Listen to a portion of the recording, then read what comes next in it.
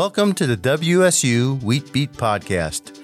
I'm your host, Drew Lyon, and I want to thank you for joining me as we explore the world of small grains production and research at Washington State University.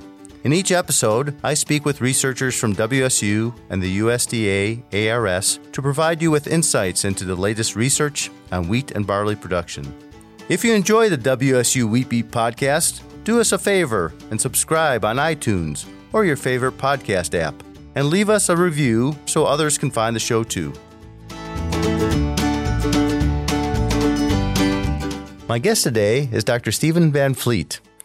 Steve is the WSU Regional Extension Specialist in Agriculture and Natural Resources based in Whitman County. Steve was raised on a small fruit farm in western Colorado. He received his master's in entomology, studying the biological control of weeds, and his doctorate in agronomy, studying weed management and winter wheat, both from the University of Wyoming. Steve has been with WSU for 17 years and currently is the lead on the state legume variety testing program. Steve's primary focus areas are within soil health, rangeland grass management, invasive weed management, and legume production. Hello, Steve. Morning, Drew. So, what is the legume variety testing program? So the legume variety testing program it's been going on a while. In the early 2000s there was a scientist here at WSU that was actually working on that. And then it died. He retired and things kind of quit working for a while. And so we were going to start it up again, and we're trying to find funding. And this was primarily focusing on, when we were looking at legumes, primarily focusing on spring pulse production or legume production, which was dealing with peas, spring lentils, spring chickpeas. Now it's ever evolved. So I took over this program in 2017, 2018 timeframe and got some funding from the U.S. Dry Pea and Lentil Council. And it's expanded ever since. And now we are doing a lot with winter pea production.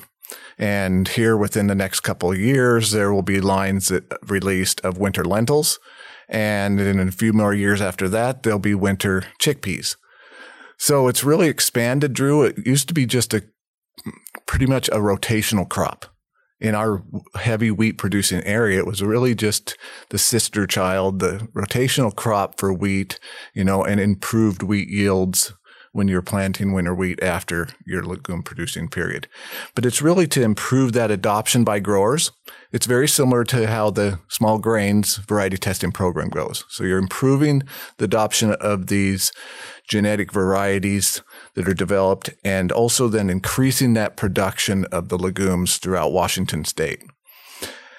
And by improving those breeding programs, we're supplying accurate field performance data, and that helps the breeders produce better genetic lines, like the small grains variety testing program, that can be then incorporated out into the field and benefit the growers, not only in marketing, but production and marketing and economic value back to the farm. Okay, so like the cereal variety testing program, you get varieties given to you by public and private breeders? Is that how it works? Yeah, so I actually work in collaboration with public and private breeders. So I get varieties from the USDA ARS. I get varieties from Meridian Seeds. I get varieties from Valesco Seeds. These are out in North Dakota and Montana, and varieties from North Dakota State. So definitely these different cooperative partnerships, and also Progene LLC, which is based out of Othello. So all those cooperative partnerships are very key. And now they're increasing the amount of production of not only the spring legumes, but winter legumes as well.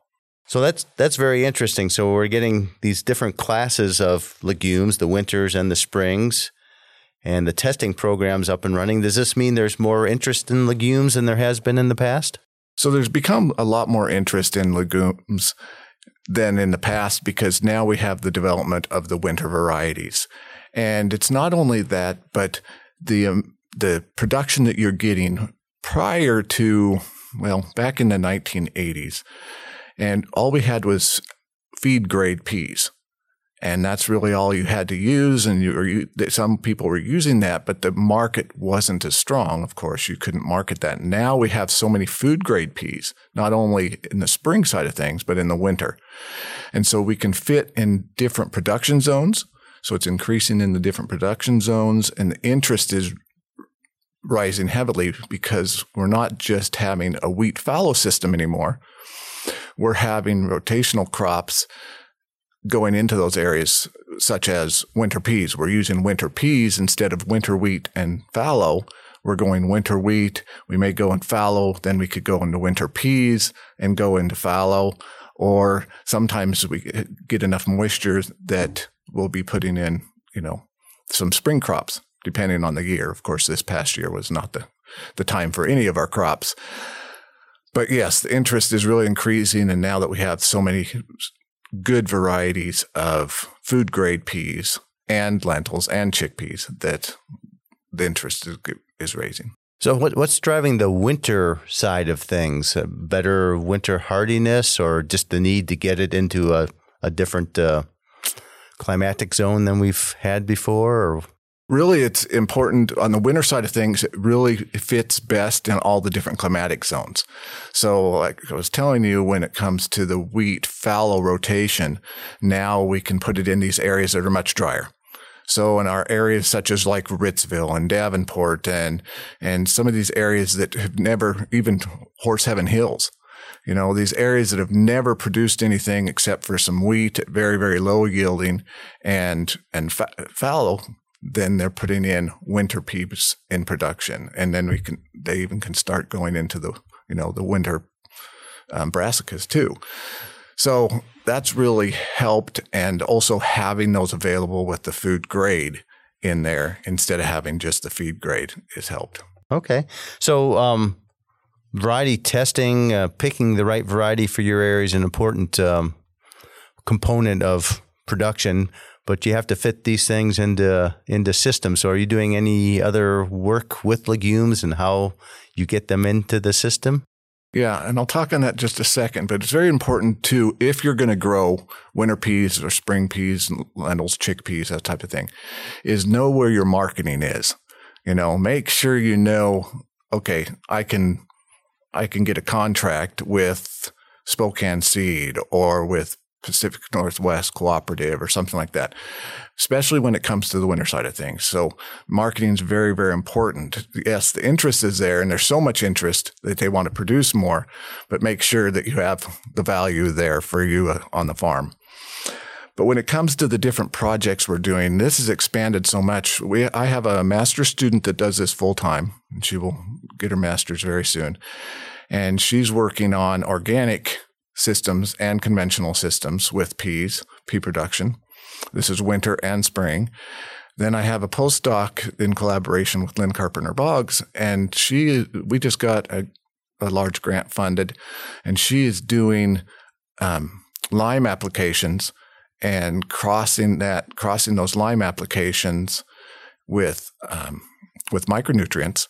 And seeing, not only looking at the soil health, but looking at how that's influencing pea production itself, winters and springs, and seeing how is it affecting the soil health, but how is it affecting not only the plant health. And I think in time it's going to be very, very important how it's going to affect human health. Okay. Yeah. I think you mentioned, or I read in your introduction that you work in the soil health area, and soil acidification's a big issue, and legumes are actually more susceptible to that than small grains, aren't they? That's correct. I've been doing a lot of research on this, and of course, over time, people have known this, that the legumes are much more sensitive. So really, if we're pH is lower than 5.4, it's really critical. And if you look at a lot of the publications, they say 6. pH of 6. Well, 85 to 95% of the soils here in the Pacific Northwest, especially eastern Washington, eastern Oregon, northern Idaho, are below even that 5.5 pH. So very acidic. And so our yields, yes. Are we going to get some pea production? Yes. And, production of our lentils and chickpeas? Yes. But the pH is influencing that yield. And you may not even have some yield in some of these areas where the pH is getting very, very low. So using some amendments is really helping correct that. Not only improving it for the legumes, but it's improving it for our small grains that, yes, are a little bit more resistant naturally to the pH. Okay. So lots of, besides just picking the right varieties and getting the variety data, figure out how to grow those legumes and put them into a system is important. And your program is looking at that as well. Yes. And it's very interesting. That's what's so nice about the variety testing programs. You can do a lot more than such as things as the breeders can do. They're breeding, and they're breeding for yield, and they're breeding for specific traits or disease resistance, that sort of thing in their genetic lines. But then they hand that over to the variety testing program, and we can do different tests. We can start looking at biofortification. We can start looking at different nutrients. I actually work on a collaborative project now with McGregor Company too, in looking at that on more biofortification and nutrient accumulation within the legumes, because that is becoming also another increasing area of not only economic benefit, but interest, and that's going to be the protein side of things, the sugars and proteins when it comes to the legumes. And so we are the number one state for producing green peas. We don't have bleaching problems and those sort of things. But the yellow peas are also becoming very popular in our area. So we test, of the food grade, we test yellow and greens. And so we can then increase the nutrient content, and those can be available throughout domestically and throughout the world. All right. So lots of good information being developed in the legume variety testing program. Where can people go to find out your results and what you're doing?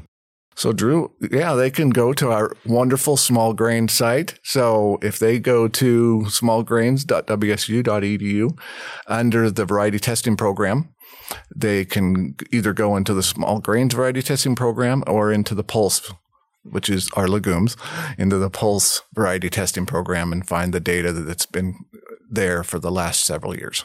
Okay, so several years of data in the small grains variety or smallgrains.wsu.edu website, and they can get wheat or legumes. That's excellent. Right. Thank you, Steve. Thanks for sharing a little bit about the legume variety testing program. Sounds like it's going well, and hope that continues, and keep us up to date on how things evolve over time, please. Okay. Thanks, Drew. Thanks for joining us and listening to the WSU Wheat Beat podcast. If you like what you hear, don't forget to subscribe and leave a review on iTunes or your favorite podcast app. If you have questions or topics you'd like to hear in future episodes, please email me at drew.lyon, that's LYON, at wsu.edu. You can find us online at smallgrains.wsu.edu and on Facebook and Twitter at WSU Small Grains. The WSU Wheat Beat podcast is a production of Connors Communications and the College of Agricultural, Human, and Natural Resource Sciences at Washington State University. I'm Drew Lyon. We'll see you next time. The views, thoughts, and opinions expressed by guests of this podcast are their own and does not imply Washington State University's endorsement.